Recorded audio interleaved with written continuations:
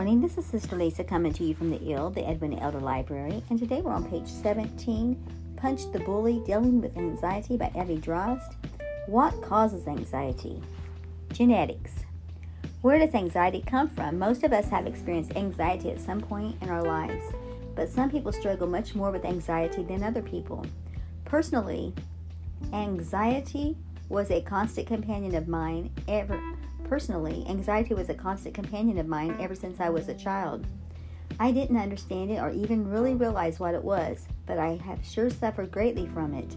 However, my husband is the type of person who rarely experiences anxiety.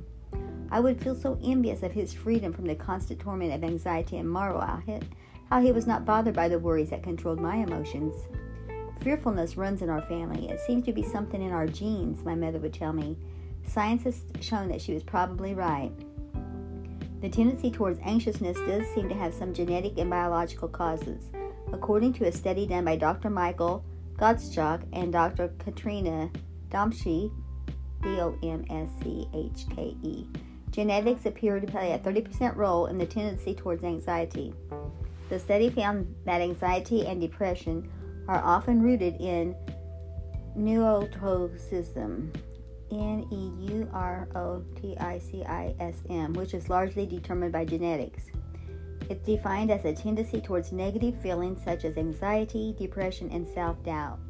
Our genetics form our basic hard wiring as a person, and in some people, this personalized blueprint is much more sensitive to negative experiences and feelings.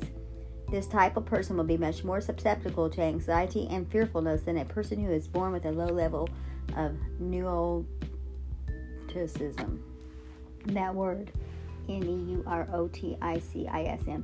Now, I interpreted in the colleges for deaf and hard of hearing people. I interpreted a lot of psychology classes, so I should know some of these words, but this is not one that I remember the teacher talking about, so I didn't know how to say it. But anyway, it's true. Sometimes you say, "Oh, I just love." Let's just use an example. I just love the Joneses. That's such a happy family. They're such a good-natured family. See, sometimes, oh man, let's stay away from. I don't know what name, because they always say keeping up with the Joneses or something like that. That's why I picked the Joneses. But if your last name's Jones, at least you got some good qualities. You're rich. You're happy. You're good at your example that everybody else wants to keep up with, it seems like. But, well, some other people might be depressed. Oh, that family, just being around that family just gives me a bad feeling. I just feel so depressed. Or they're always griping about their aches and their pains, or just something like that.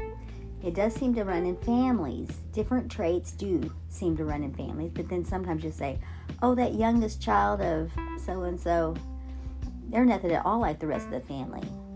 Or there's the black sheep of the family. Somebody that's just totally ruins that family's name because of their bad deeds. So on the flip side, somebody's like, they're the first one in the family that's ever went to college, or that's the first one in the family that ever really amounted to anything. That's people judge by by different things, which is wrong, which is wrong in itself, because not everybody knows the whole story. Nobody knows your whole story. And there's a lot of people that look poor and maybe even act poor that may have tons of money. They may be really wealthy. Might be why they're rich, is because they live like they're not. And on the other side, there's some people that look like they're rich and they're not. They have a lot of debt, a lot of bank cards, credit cards, a lot of loans. So you can't judge a book by its cover. That's a popular saying, and a very good saying to use in the library, right? You cannot judge a book by its cover. The other day, I was looking for a book. I knew I had a book that one of my friends had written, and I was looking on the shelves, but I couldn't remember what the name of the book was called. And I happened to ask Melissa, and she happened to have a copy of the book.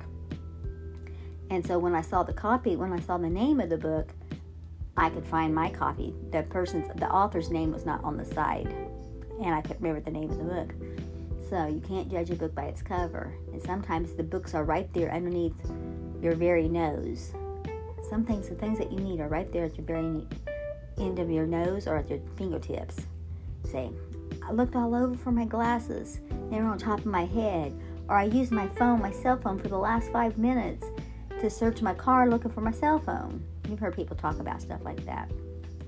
So you know what? You hold the key to your happiness. You hold the key. Sunday I talked about change your water, change your life. But it's also true about change your attitude, change your life. Change your attitude. Have an attitude of gratitude. Be thankful for what you've got. And my daughter was here earlier today. They're doing Dr. Seuss week, and they were borrowing some of my stuff, and was getting a picture made. And I said, well, if I had my studio set up with my camera lights, I have all kinds of stuff. I've got all kinds of equipment. I just don't know how to set it all up. So they're right there. A lot of times you have things right at your fingertips, but they're not accessible because you don't have them properly. We got to put things in proper perspective, proper order, utilize what we have.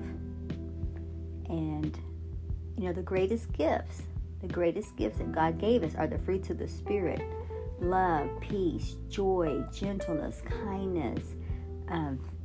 I always get the gifts of the Spirit and the fruits of the Spirit mixed up, but all of them together to be full of the Holy Ghost. Let the Holy Ghost lead and guide us and order our steps, and each day will be a day that's productive because we will be doing the will of God. So today, point others to the cross. Don't worry about stuff. Turn it all over to Jesus. Let go and let God. Have a great day. Bye-bye.